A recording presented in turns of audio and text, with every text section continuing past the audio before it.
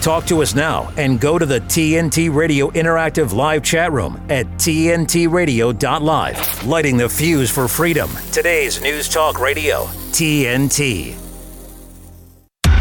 You're with Brian McClain and Steve Hook and State of the Nation on today's News Talk Radio, TNT. All right, here we go. Hour 2, State of the Nation live on today's News Talk, TNT. Thank you for joining us for this live broadcast. TNTradio.live is our website. And if you've missed anything here at today's News Talk, just go to the app or go to the website or go to your favorite podcasting app. We're on all of them. Same with the video streams, and you can find all our episodes right there. Now, I want to thank Timothy Shea for joining me for that first hour. Always appreciate Timothy, and you're going to want to check out his show, The Reckoning, at 6 p.m. Monday through Friday Eastern Time right here at today's News Talk. America's federalist system of government offers conservatives at the most effective mechanisms to fight the Biden administration's increasing authoritarianism. But how can they do this if Republicans they elect refuse to use it? This is one of the big questions. You may have picked up that that's a bit of a theme here today. Throughout U.S. politics, Wyoming has garnered a reputation for being one of the most Republican-friendly states in the country. During the 2020 election, former President Donald Trump defeated Joe Biden in the cowboy state by 43.3 points. Democrats haven't won the state in a presidential contest since 1964, when Lyndon B. Johnson was the incumbent. These factors normally would indicate that Wyoming is one of the most conservative jurisdictions in the country.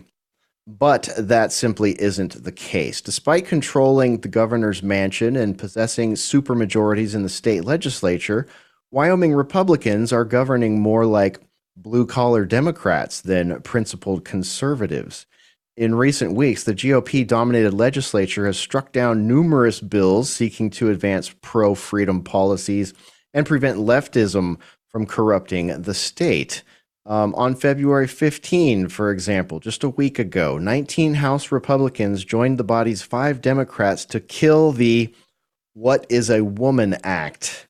According to the Cowboy State Daily, the bill, HB 50, sought to define people's sex as male or female by their biology at birth under Wyoming law and precludes special accommodations for people who identify otherwise.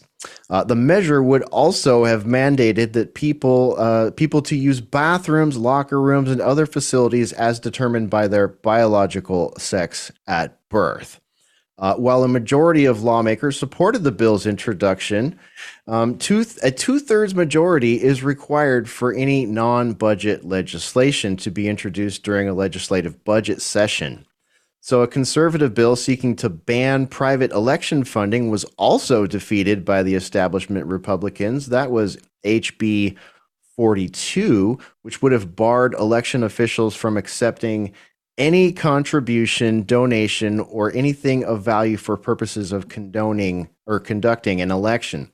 Secretary of State Chuck Gray had previously requested the legislature pass such a measure to staff Democrats' Zuckbucks scheme ahead of the 2024 election.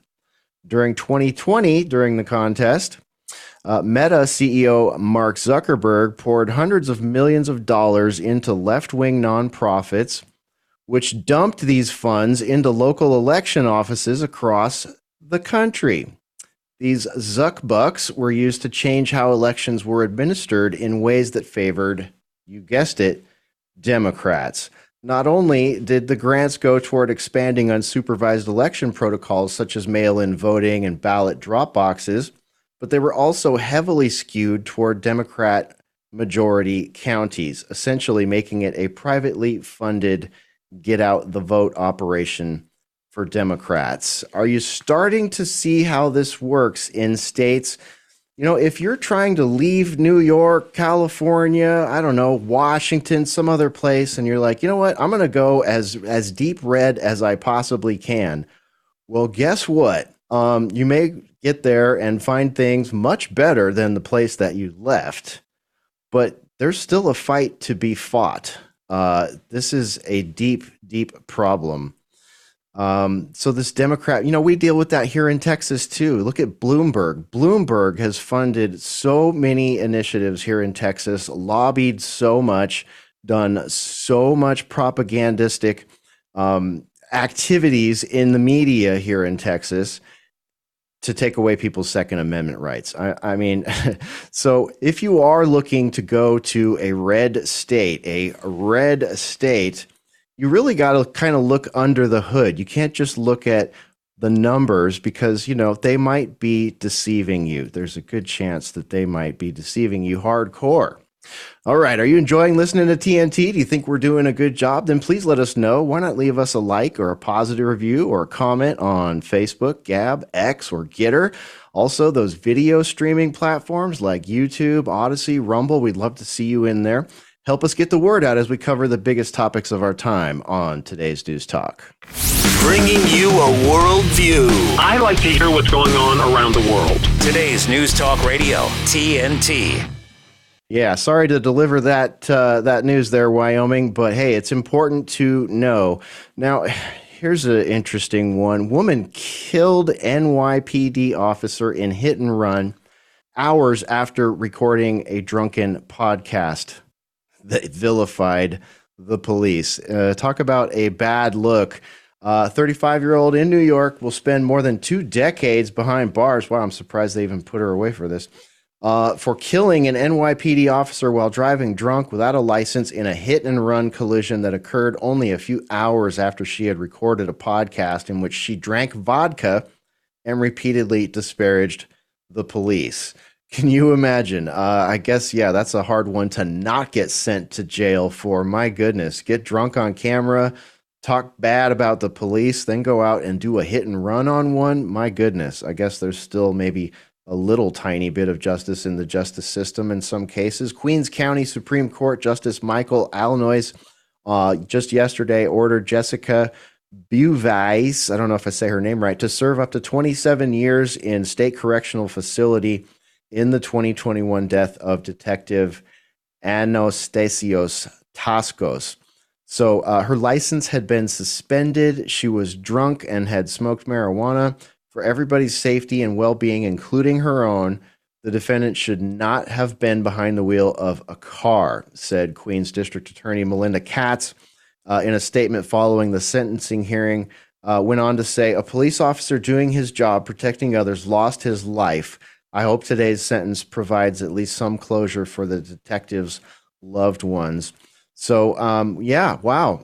That's a really sad example of where we're at right now with the whole, this is an effect of what we saw in 2020. You can thank the mass media cartel. You can thank the government funded and supported Black Lives Matter, and you can thank your schools. Oh my goodness. Just the installation of this defund the police and all cops are bad. Yeah, we need some reform in these regards. Certainly, this country could do better. And many municipalities, frankly, suck. And I think a lot of the cops in some of those municipalities would say as much. We've heard from some people in this regard, but look what it's done. Look at the mindset it's installed in people. Absolutely insane. You focus on something as hard as that young woman did. All of a sudden you become what you hate. And I think that's a great example of it. Now, it's too bad Timbo can't be here for this one because I think he had some experience at this exact location. But reading out of the Gateway Pundit here, violence at a high school in Massachusetts, so bad that they wanted the National Guard to come in and restore order. This is from a school committee members in Brockton, Massachusetts. In other words, the inmates are running the asylum at this school. Before they bring in the National Guard, perhaps the city should hold a community meeting with parents from the school and ask why these students feel so entitled that they can disrupt the orderly operation of a school. Reading from Mike LaChance there over at Gateway Pundit. That's a really, really good question there. Can we look at the source of this? Is the source of this somewhat related to the same ideology that we've installed over the last 5 years that I was just referring to? Yeah, maybe it is. 4 Brockton School Committee members call for Massachusetts National Guard to end chaos at a high school. 4 school committee members were in on this and causing chaos or disrupting the learning environment too often. So, this is really interesting. They said, do we need to take our schools? We do need to take our schools back into control and make sure our students have a safe learning environment. Because what's going on at the high school is disheartening. Kids are losing precious learning time when kids are causing chaos. So apparently it is so bad here in this town of Massachusetts that committee members are asking for the National Guard to come in. The author here used the word entitled, and I was just speaking with some friends the other night about entitlement and particularly how that has affected young people. And we started pulling on that thread, and it's like this entitlement often leads to violence or violent tendencies. And I think that this story is a perfect example of that. You don't go to high school thinking that you're going to experience entitlement so high, so absolutely high, that violence might be done to you. Absolutely amazing. Now, also, I would like to throw in here a shout out to Gun Owners of America. Gun Owners of America is taking New York to the Supreme Court to cover their mistakenly named Conceal Carry Improvement Act, or the CCIA. Now, this is a big one. We're going to probably cover this in detail very soon here on State of the Nation, but the CCIA represents New York's blatant refusal to comply with the mandates set forth by the landmark case of New York State Rifle and Pistol Association versus Bruin, which happened in 2022. And if you're unfamiliar with that, Bruin overturned New York's May issue licensing scheme for concealed carry permits. But unfortunately for New York gun owners, the CCIA's system to replace this scheme is now somehow even more restrictive than what preceded it. So this is a very interesting case also because you're seeing a state here basically buck back against the Supreme Court, supposedly the law of the land here. And this is going to be an ongoing battle. And one of the reasons I personally am a member at Gun Owners of America. And we're going to see if we can bring our friend Wes Verdell to come in and talk about this a little bit more. Here on State of the Nation, it's always interesting to talk to Wes. And Wes, maybe you don't know this, is also running for a congressional seat right here in Texas. So we're definitely going to be bringing him to the show. And we're going to be bringing Jason Nilsson to the show right here after this break coming up. We're going to talk about what it is to be a preparedness person, a person with a mind of preparedness in 2024 under all these threats of Black Swan events. And of course, Cyber Polygon, which we spoke about with Emerald just earlier in the program. This is State of the Nation. Don't go anywhere. You're watching and listening to today's News Talk TNT. TNT's Alex Zaharoff-Royd. Now, we'll no doubt see many more such efforts arriving from all the major AI players, and it won't be long before some kid or anyone in their basement or bedroom is creating the next big TV or movie hit, disrupting TV and movie studios forever. Yes, direction and production will be issues, and there will be many amateurish attempts, but people won't just be making hit music at home anymore, but hit entertainment, all simply by asking AI models the right questions and then editing it all together. Talking Tech with Alex Zaharoff-Royd on today's News Talk TNT. The Irish government is proposing a law known as the Hate Speech Bill that threatens free speech. This law could have dire consequences for our democracy. I'll have it next week, next month, and then on to the next week. This law will have uncertain effects on artistic and musical expression.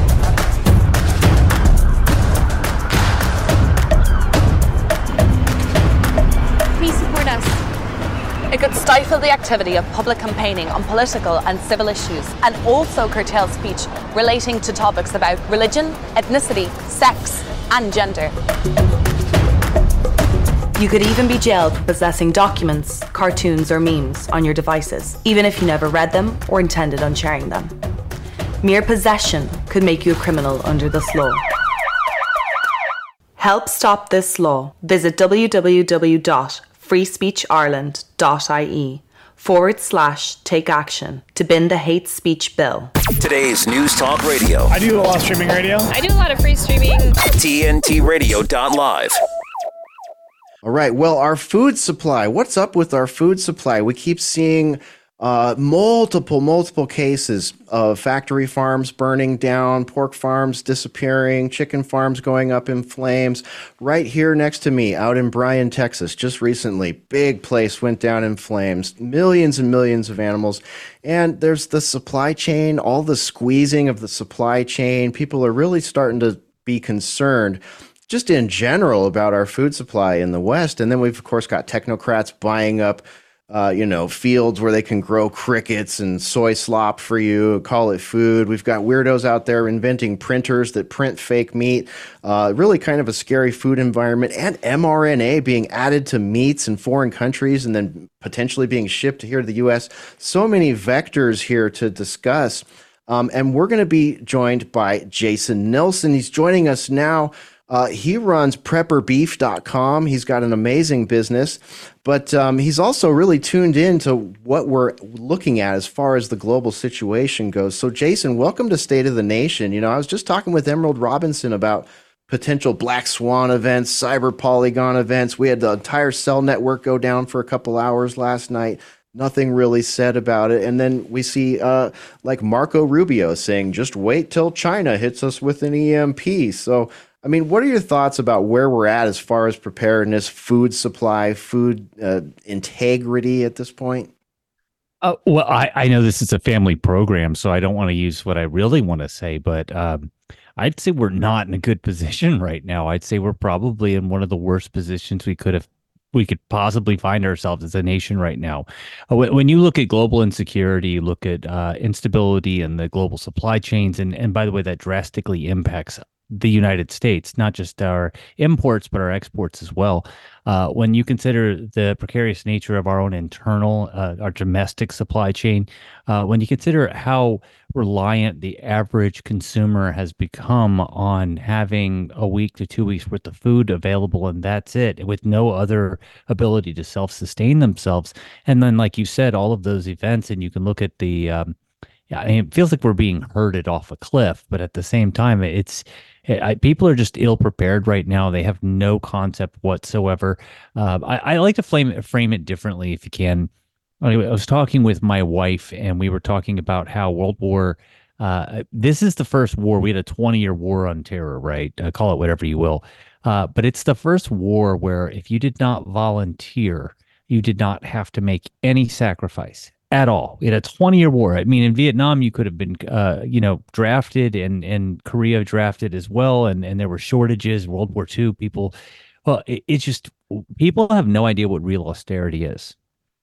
And because of that, and of just the design of our society, and right now, when you consider the massive amount of illegal people who've flooded into this nation in the last 3 years, we're a powder keg. And I'm really sad to see my nation fall apart at this point. Yeah, me too. We were just talking about a story yesterday. There's an NGO in San Diego, California, that's about to run out of money. And I think they spent $6 million in the last year or so supporting all the illegal immigrants, and it's like, what happens when these things start happening, when there's a chain reaction of that across the country, all the NGOs? What happens if all their money disappears for some reason, or even if their contracts just run out? All of a sudden, we've got a complete change in probably the activities and the zeitgeist of all the illegal immigrants that are here. Well, haven't you been paying attention? We'll just print some more money, right? Right. Oh, yeah. We can always throw more money at it. Sure. And then we get the gift of the secret tax of inflation and more supply chain problems. But hey, Bidenomics is great. We just keep printing. as I don't think again, most people understand how our local and national supply chains tie into the global sector, but it's sort of been framed and made that way. Right now, we have the lowest cattle on hand that we've had in 71 years. And I want you to consider what the size of the U.S. population was 71 years ago. It's about half what it is today, at least on paper, anyway. And we are importing now from Brazil and other nations like that. And some are friendly, some are not friendly to us. But our imports have gone up 37%. And yet our exports have gone, have gone up 6%, but our exports have gone down 37%. We don't have any more cattle here in the United States. We're running out of food. And like you said, it almost seems by design because they want us to eat printed food. Fake food made of there was an Italian company right now that's printing steaks that's made from the meat that would originally go to the cat food factory. And that's not an exaggeration. They brag about it. Yeah, I've done some looking into some of the ingredients on some of these things, even some of the most popular things that are soy based that a lot of people, consume a lot of. Very, very dubious production routines, a lot of lab and chemical stuff. And then you look at the environmental factor, and we're told, oh, this is the environmentally, proper thing to do is to eat this stuff.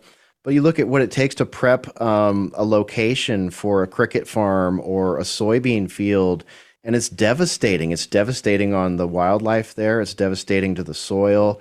And what you're coming away with is basically a soy slop akin to a dog or cat food, a kibble.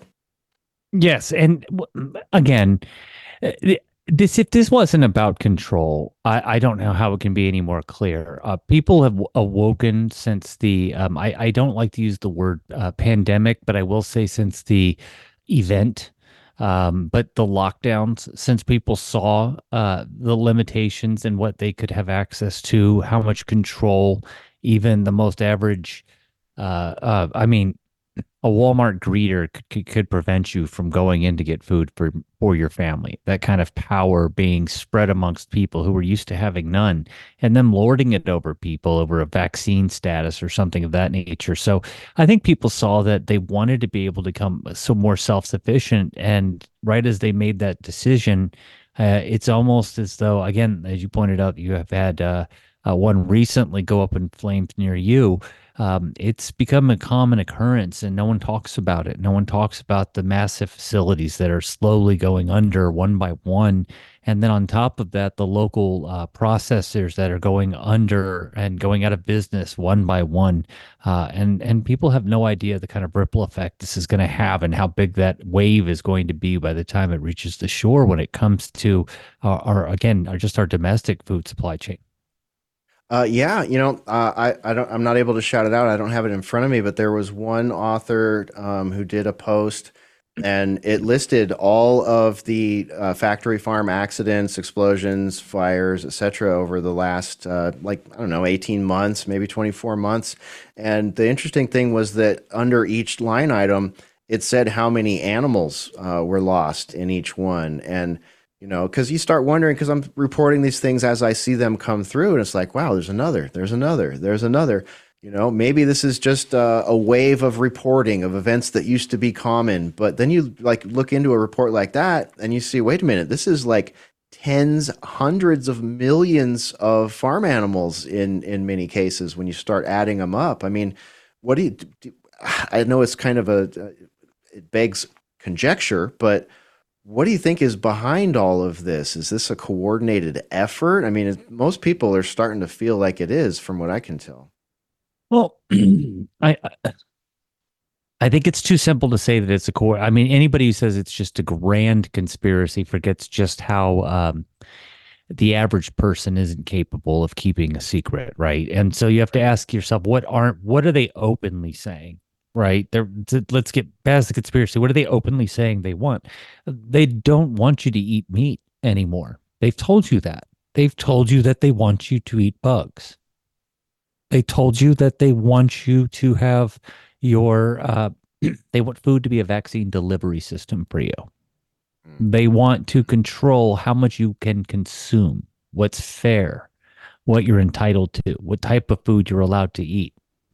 I mean, this is, I don't think they're not hiding it. You know what I mean? So when you ask, well, what are the goals and intentions? Again, we'll use India as the example right now. India is exporting record lows in rice this coming year. Why? Not because they don't have the rice, but because it's too expensive to ship it. Those are artificial numbers. There's no reason why fuel should be so expensive. We have almost unlimited fuel in the world that's available. We just have to choose to go out and explore for it and exploit those resources. And instead of, oh, go ahead. Sorry. No, that's okay. We have a headline we're going to take here, so take a pause right there, and let's pick up right there, because what you just said is actually really important. Is it too expensive to ship? Well, that's just a variable, a sliding scale variable. Why is it too expensive to ship, and how does that affect us? Let's get into that on the other side of this brief headline with today's News Talk, TNT. Hey, what are you guys doing? We're breaking news. Oh, okay, carry on. TNT Radio News. For TNT, this is James O'Neill.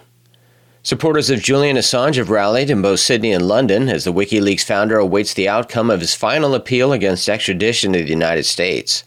Canadian Prime Minister Justin Trudeau attributed the challenges faced by major news outlets and influencing public opinion to the impact of social media. Sweden has pledged its largest military aid package to Ukraine, valued at $687 million. Don't miss a thing. Be sure to download the TNT Radio app from either the Apple App Store or Google Play, so you can easily listen live to us anywhere, anytime. Available right now to download, keeping you up to speed on TNT Radio. Jason Nelson from prepperbeef.com joins us. Jason, pick up what you were saying there about India, too expensive to ship rice. Rice is a pretty important commodity worldwide for everyone. Well, it's a staple crop, right? It's essentially the diet for a massive, like half the world. So when you start seeing the limits that are put in place, and you start to ask yourself, okay, are we seeing a limitation due to drought, famine, or not famine, excuse me, drought or flooding that ruined rice paddies? Well, what was it this year? Was it a monsoon season? No, it's just too expensive to ship, the cost of fuel. And we have to ask ourselves, why is that the way it is? And of course, we all know it's a fake emergency created. I'm not saying that the environment, that we shouldn't take care of and be great stewards of the earth, but this climate hysteria that they've created has in turn affected our ability to exploit natural resources that we can do so effectively, and that can drastically reduce suffering and poverty around the world. And instead, their answer is, no, let's go eat bugs. Except for those of us who are, a global elite, we get to fly around and eat caviar.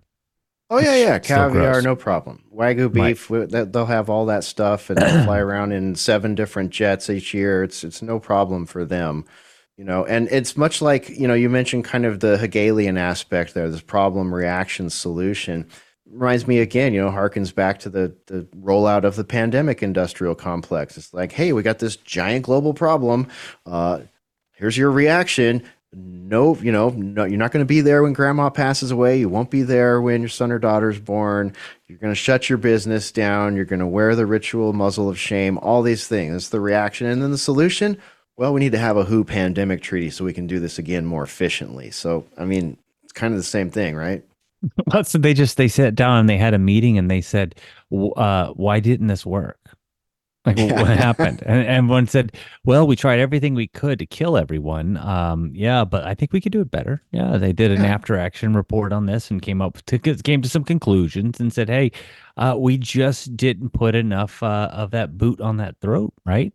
Like, we're just going to have to put some teeth in there. And we need to be governed harder. We need harder governing. Clearly. Govern me harder, baby. Yes, exactly. This is a serious news program. Sorry. I don't know. Look, everybody always asks me why we created our company. And I said, well, there's many reasons I could give you. I wanted to have an impact and shift the paradigm on the quality of food that people should expect, right? I could look and point and say, hey, I wanted to be able to isolate and stovepipe my supply chain so that I could escape mRNA, which is why I left the military at 20 years. There's many reasons why you could say it, but in the end, it comes down to I know that they're going to take these options away from us. It's inevitable. They will do. I mean, we could fight for it, but I don't know how many Americans will actually they understand what taking a stand means, and because of that, they're going to remove these options from us. They're going to shame eventually until only very few people will be able to get beef. And because of that, I want to take every opportunity I can right now to create a resource that people can have in the future. Because they're going to need it. You need animal proteins. You can't live on rice or taco flavored beef crumbles or whatever they're selling these days. Yeah, it's definitely ill-advised to try to take their their new globalist diet on, for sure. Definitely detrimental to health. You talked a little bit about something that many of us are very concerned about, and that's food as a vaccine delivery system. We keep seeing this. We're seeing mRNA stuff being used in food supply. We even see some of these crazy technocrats talking about making genetically modified mosquitoes to deliver vaccines. All this kind of stuff really has people freaked out. How bad is that? How bad can that get? And how do we know that we're not eating meat tainted with this gene therapy product? Well, first of all, if you've been eating pork for the last 5 years, you've most likely been exposed already. But we don't know what that exposure means. So if you're from a PsyOps perspective, if I wanted to discredit everything that somebody like me was saying, what I would say is here you are saying that we're using this as a vaccine delivery system. And you go, well, that's impossible. And I'd say, well, first of all, I remember giving kids in the Middle East wafers with a vaccine on it. So don't tell me that's impossible. But let's get back to I digress. When they're talking about injecting our food, you and I both know that they are now proving that mRNA does not go away. The changes, the they don't go away. They don't disperse like they're supposed to. We don't know what that does to food. We don't know what that does to people who consume that food. I mean, we have no idea whatsoever. So this isn't some crazy conspiracy, but what they want to do from a PsyOps perspective is that they want to make it seem like we're the insane people who are acting like there's little, they're slipping in a dose per, chicken wing that you eat or whatever. That's not what we're talking about in this particular instance. What we're talking about is that if I don't want to eat food that has had growth hormones, if I don't want to eat food that has eaten genetically altered crops to finish them, to fatten them up and make them unnaturally just full of grossness. Of course, I want to say the same thing about a vaccine that could leave an artifact, which I have no idea what that artifact would do to my own body, because we've proven that even in humans, this is the case. I mean, it's not insane and it's not a conspiracy theory. It's just a conspiracy at this point.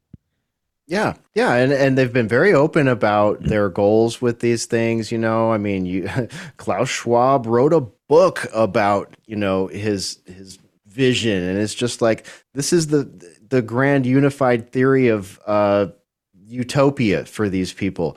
And it is detrimental to human health. And they, many of them are open eugenicists also, talk about reducing the population on the planet.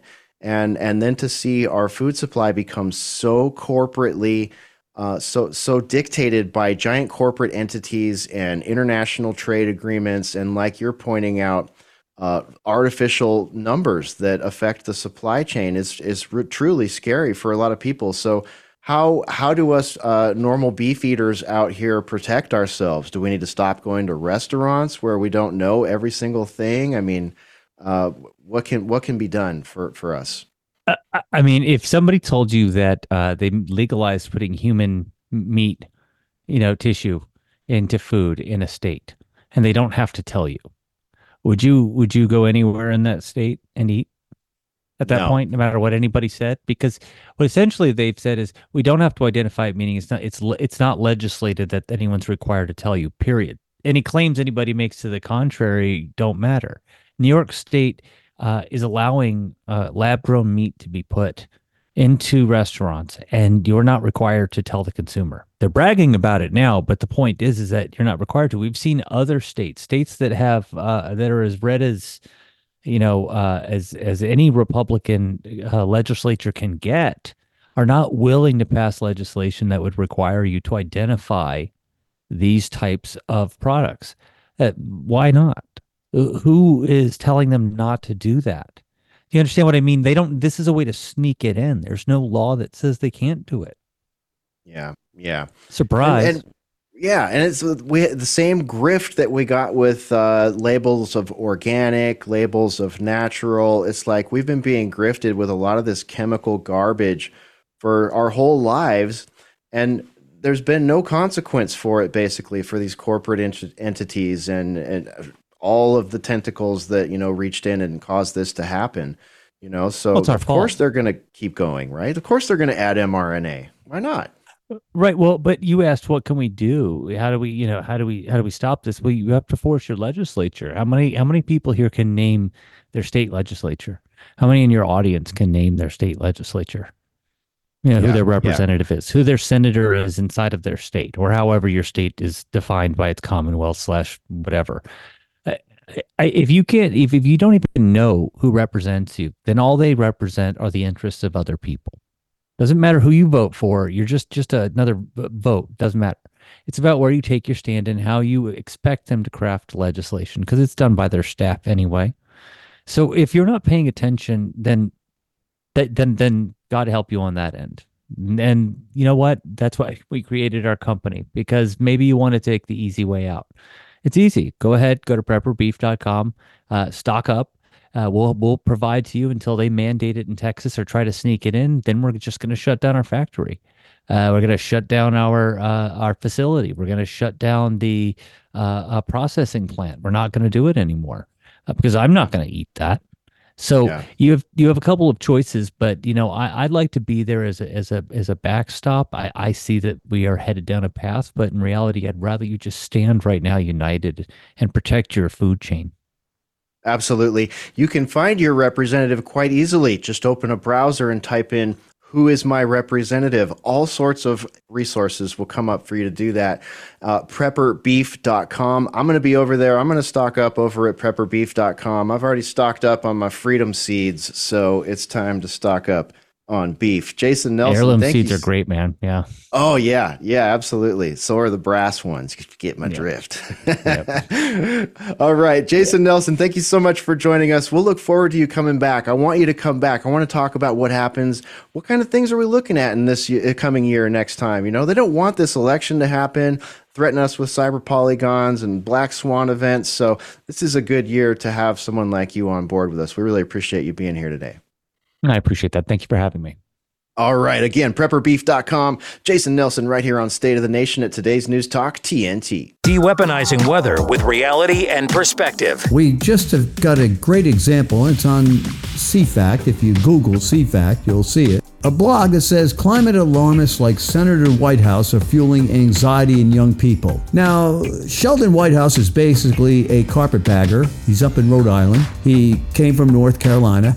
He knows absolutely zero about the history of New England hurricanes. If he does know something about it, then all his posturing about how bad hurricanes are getting in New England have to be complete lies. You know why? We've just gone through the longest stretch of time in the last 150 years of no hurricane hits in New England. It's a record drought of hurricane hits on the New England coast. But you got this guy up there, and he's a Rhode Island senator, and he realizes that's about the only place he can get elected senator, maybe in Connecticut, but they have established Democrats there. And he just spouts off and says stuff that has nothing to do with reality. And I would love to debate this guy. It would be like having someone I'd love to wrestle, just mop the floor with them. But listen to this. This came from Bloomberg Green. In the most critical cases, climate anxiety disrupts the ability to function day to day. Children and young people in this category feeling alienation from friends and family, distress when thinking about the future, and intrusive thoughts about those who will survive, according to this guy's research, Hickman. Patients who obsessively check for extreme weather, read climate change studies, and pursue radical activism, well, they seem to be in the norm. Some devastatingly consider suicide as the only solution. Now, who is responsible for that? Who's responsible for that? Certainly not the climate. Certainly not the weather. We have 4 times the amount of people on the planet that we did in 1930 with 128 the climate deaths. It's people like Sheldon Whitehouse. This is TNT climate and weather watchdog meteorologist Joe Bastardi asking you to enjoy the weather. It's the only weather you got. Hi, I'm Susan Lucci. I never thought about heart disease until I had my own heart event. At first, like so many other women out there, I ignored my symptoms. A slight pressure on my chest, shortness of breath. I thought, I don't have time to be sick. I had a 90% blockage in my main artery and a 75% blockage in the adjacent artery. I received 2 stents in my arteries. Stents developed through research funded by the American Heart Association. Those stents saved my life. I'm so grateful to the American Heart Association. Their research helped save my life. I can enjoy life with my children, my grandchildren, and my friends. Please, listen to your heart. The only reason I'm here today is because I did. Learn more about the American Heart Association's life-saving work at helpheart.org. Interviews, news, and views. This is State of the Nation with Steve Hook and Brian McLean. Today's News Talk, TNT Radio. You know, something noteworthy, I just thought I'd throw this in here. I did a quick web search, and I'll tell you what it is. I mentioned this the other day also because this is the second time this has happened to me. I type into my DuckDuckGo, because I try not to go to Google. I don't like to contribute to the delinquency of technocrats and censorship outlets. But anyways, I type in, quote, San Diego, migrant, and news. And everything that comes up in the first 10 to a dozen, nay, the entire page is more than 2 or 3 months old. Not a single date in 2024. You gotta wonder how that is the result when we've got more than 5,000 people a day, by many estimates, pouring over our southern border, coming in Zodiac boats into nice places like La Jolla, coming on airplanes, coming over the northern border, you name it. So I'm really excited to be rejoined by Esther Valdes Clayton, of course, immigration attorney at Valdes and Associates and an immigration policy analyst. Esther, thank you for rejoining me here at State of the Nation. It's wonderful to see you. First off, is my web search wrong? Don't you feel like I should be getting some more relevant and timely hits on a search like that? Thank you, Brian, for having me on. You're one of the few outlets that even wants to touch this. Not only do we have more Chinese nationals and Mexicans coming in through San Diego, but we have very little vetting. We have between 5,000 to 6,000 people coming in through San Diego, and people are saying, why are they coming in through California? Well, 2 things happened last month. If you recall, Texas got the National Guard in place, defying the Biden administration not bringing in the National Guard and enforcing immigration laws. So the cartel said, oh, wow, not only is the Texas National Guard there, but also the 25 other states sent deployments over to guard the border. Not only that, but the Texas government also put in more barbed wire. Remember that the Supreme Court only said that the federal government could take down the barbed wire. They didn't tell Texas they couldn't put up more barbed wire. So now we have a stronger border in Texas. What does that do? The cartels are very smart. They said, oh, we'll just redirect over to the sanctuary state of California. The main entryway is San Diego. So you're one of the few outlets that even wants to touch this. And you and I were talking before we got on air because of the racism involved, saying that Chinese nationals are coming in and that people like myself or yourself are now promoting a yellow scare, hearkening back to the 1800s when people were racially motivated and didn't want Chinese immigrants coming in. And now they're accusing those of us who are highlighting the geopolitical realities. And you understand this, Brian. It's not the race or the color that we're afraid of. It's the ideology that's infiltrating our border through Chinese nationals, most of whom are military-aged young males. They're asking for asylum. And as an asylum and immigration attorney, I have to wonder if you're fleeing your country because you're afraid of your race, religion, and being tortured because of those characteristics.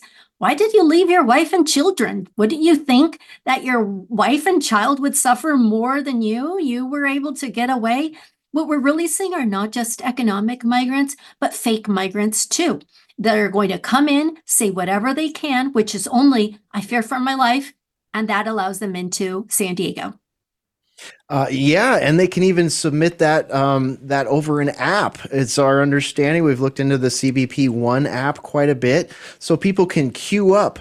Not even just at the border, they can queue up from perhaps inside of China or in Sudan or in Istanbul or Colombia. Get that, just download the app, right? I don't know, you scan a QR code and hey, I intend to come over the border and I fear for my life. Like you can actually get pre-scanned with these things, and you've seen no indication that there's any sort of background check, health check, DNA check if they're coming with children. And is anything like that happening? Well, as to your question about the child check via DNA, that was done away with by the Biden administration in May. So no, nobody's checking if the children are related. But when you talk about China, it's mostly Chinese nationals. A lot of the background checks have to be just very cursory background checks. We don't know if they've received army training, weapons training, military grade training, if they're part of a militia. Remember, all they're saying is that they flee for their life. A lot of them are faking being Christians, just so that they can get in, because they know that if in China, they have a very repressive regime that unless you're part of the state-sponsored religion, you cannot freely exercise your religion. So a lot of them just say, oh, I'm a Christian, and they have a Bible, and you ask them about the doctrine. And I know this personally as an immigration attorney because I am a Christian. So I ask them, oh, what do you believe about the Trinity? Oh, where do you go to church? Where's your Bible study? They can't answer this. Again, these are the kind of questions that Border Patrol cannot do this, because we're receiving between 5,000 to 9,000 every single day. And remember, there's not enough Chinese translators to be able to ask these questions for the Chinese nationals. And here, curiously enough, just yesterday here in San Diego, the Migrant Processing Center, which is called the Welcome Center, was closed yesterday after the management blew through $6 million in 4 months. There's no accountability for it. We don't know where the $6 million. We can't ask for that. But we're just expected to see more migrant drop-offs at the trolley station here in San Diego and on the streets, much like New York, Chicago, and Boston. My goodness. I noticed that too, and that really frustrated me. I actually opened one of my hours with that story a couple of days ago because my thought was, okay, if an NGO runs out of this much money this fast and NGOs are facilitating this across the nation, that proves that any NGO or any state NGO can run out of money at any moment. And then that completely changes the dynamic of how those people that are being supported with that money as illegal aliens in our country are going to be spending their time, how they will be, gaining cash, getting food. I mean, where will they be staying? All of a sudden your room at the Embassy Suites is just gone. I mean, there's a lot of questions that get begged by, this system of, oh, we're out of money. And if I'm correct, this NGO and San Diego County is asking the federal government to inject more money into it so they can keep the grift going, right? It's so interesting, Brian, because the Wall Street Journal just reported this week that homelessness in America is up 14%. We're almost at 1 million Americans that are currently homeless because of the rising rate of housing, especially here in California. This is one of the most expensive states to live in the United States, San Diego County being notoriously expensive. So the fact that they have $6 million to be able to help welcome migrants who have no previous affiliation to the United States, that haven't been vetted, why didn't they deploy those $6 million to other families, many of whom I represent? Remember, not all immigrants are illegal.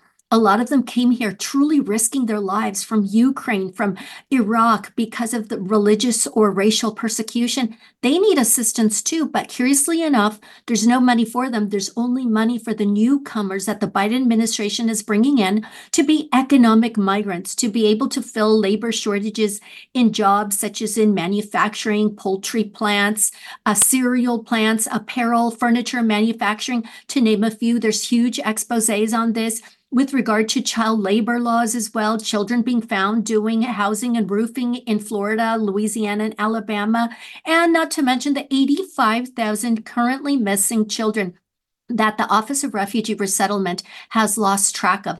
I mean, these all conflate, and it might be a lot for the average listener, like, wow, how do I make sense of this? The only way that you can make sense of this is that this is being done on purpose.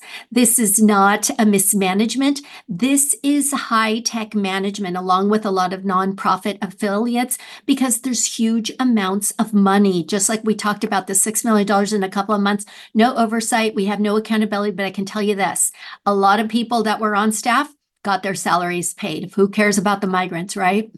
Mm-hmm. Yeah, a lot like COVID money, a lot like Ukraine money. We're paying people's retirement funds in Ukraine while our people here in this country are, homeless in so many cases, in millions of cases. It's just getting ridiculous, And I also flagged up, actually, my colleague Timothy Shea sent me this one today.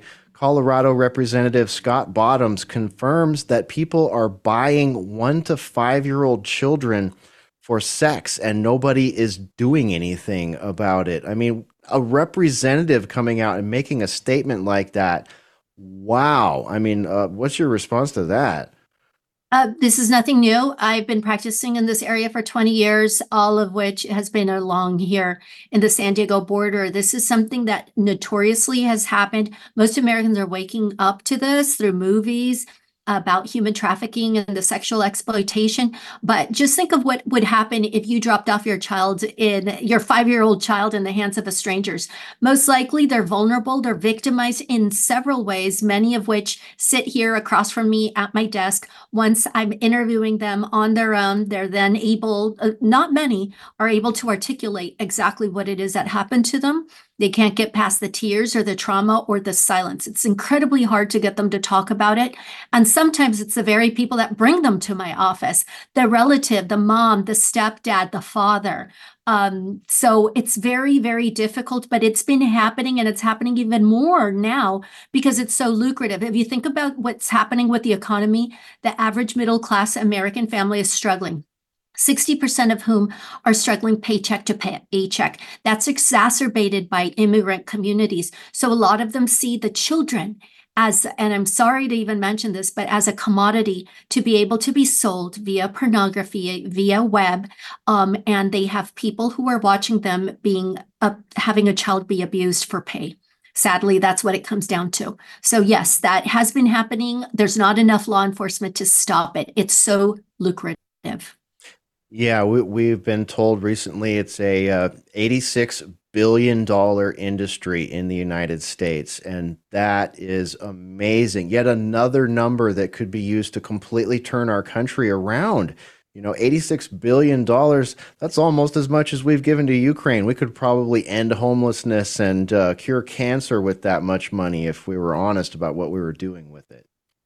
Yeah, it's becoming more profitable than even drugs. And I think about 9-10 years ago, when I first started noticing these patterns, the cartels noticed this too. It was highly more profitable to be able to sell and exploit a child, a young woman, a young boy, over and over and over several times a day for money than to just sell a couple of fentanyl pills to somebody who's going to die.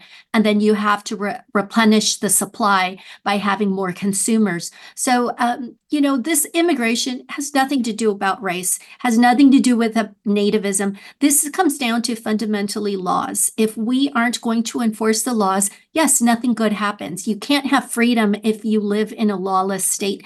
And we're losing our freedoms. We can't even protect those who depend on us to be able to fight for their freedoms if our borders aren't enforced. It's not just national security. It's not just border security. This is about the welfare of people who are depending on us to defend them, to speak for the vulnerable, the oppressed, the children in these cases, women and children who are coming, who have viable asylum claims. But what we're seeing right now at the border, more than 85% of migrants currently coming into the border have no asylum claim. And this is verifiable. It's in the congressional reports. They've done statistics on all the immigration courts throughout the nation.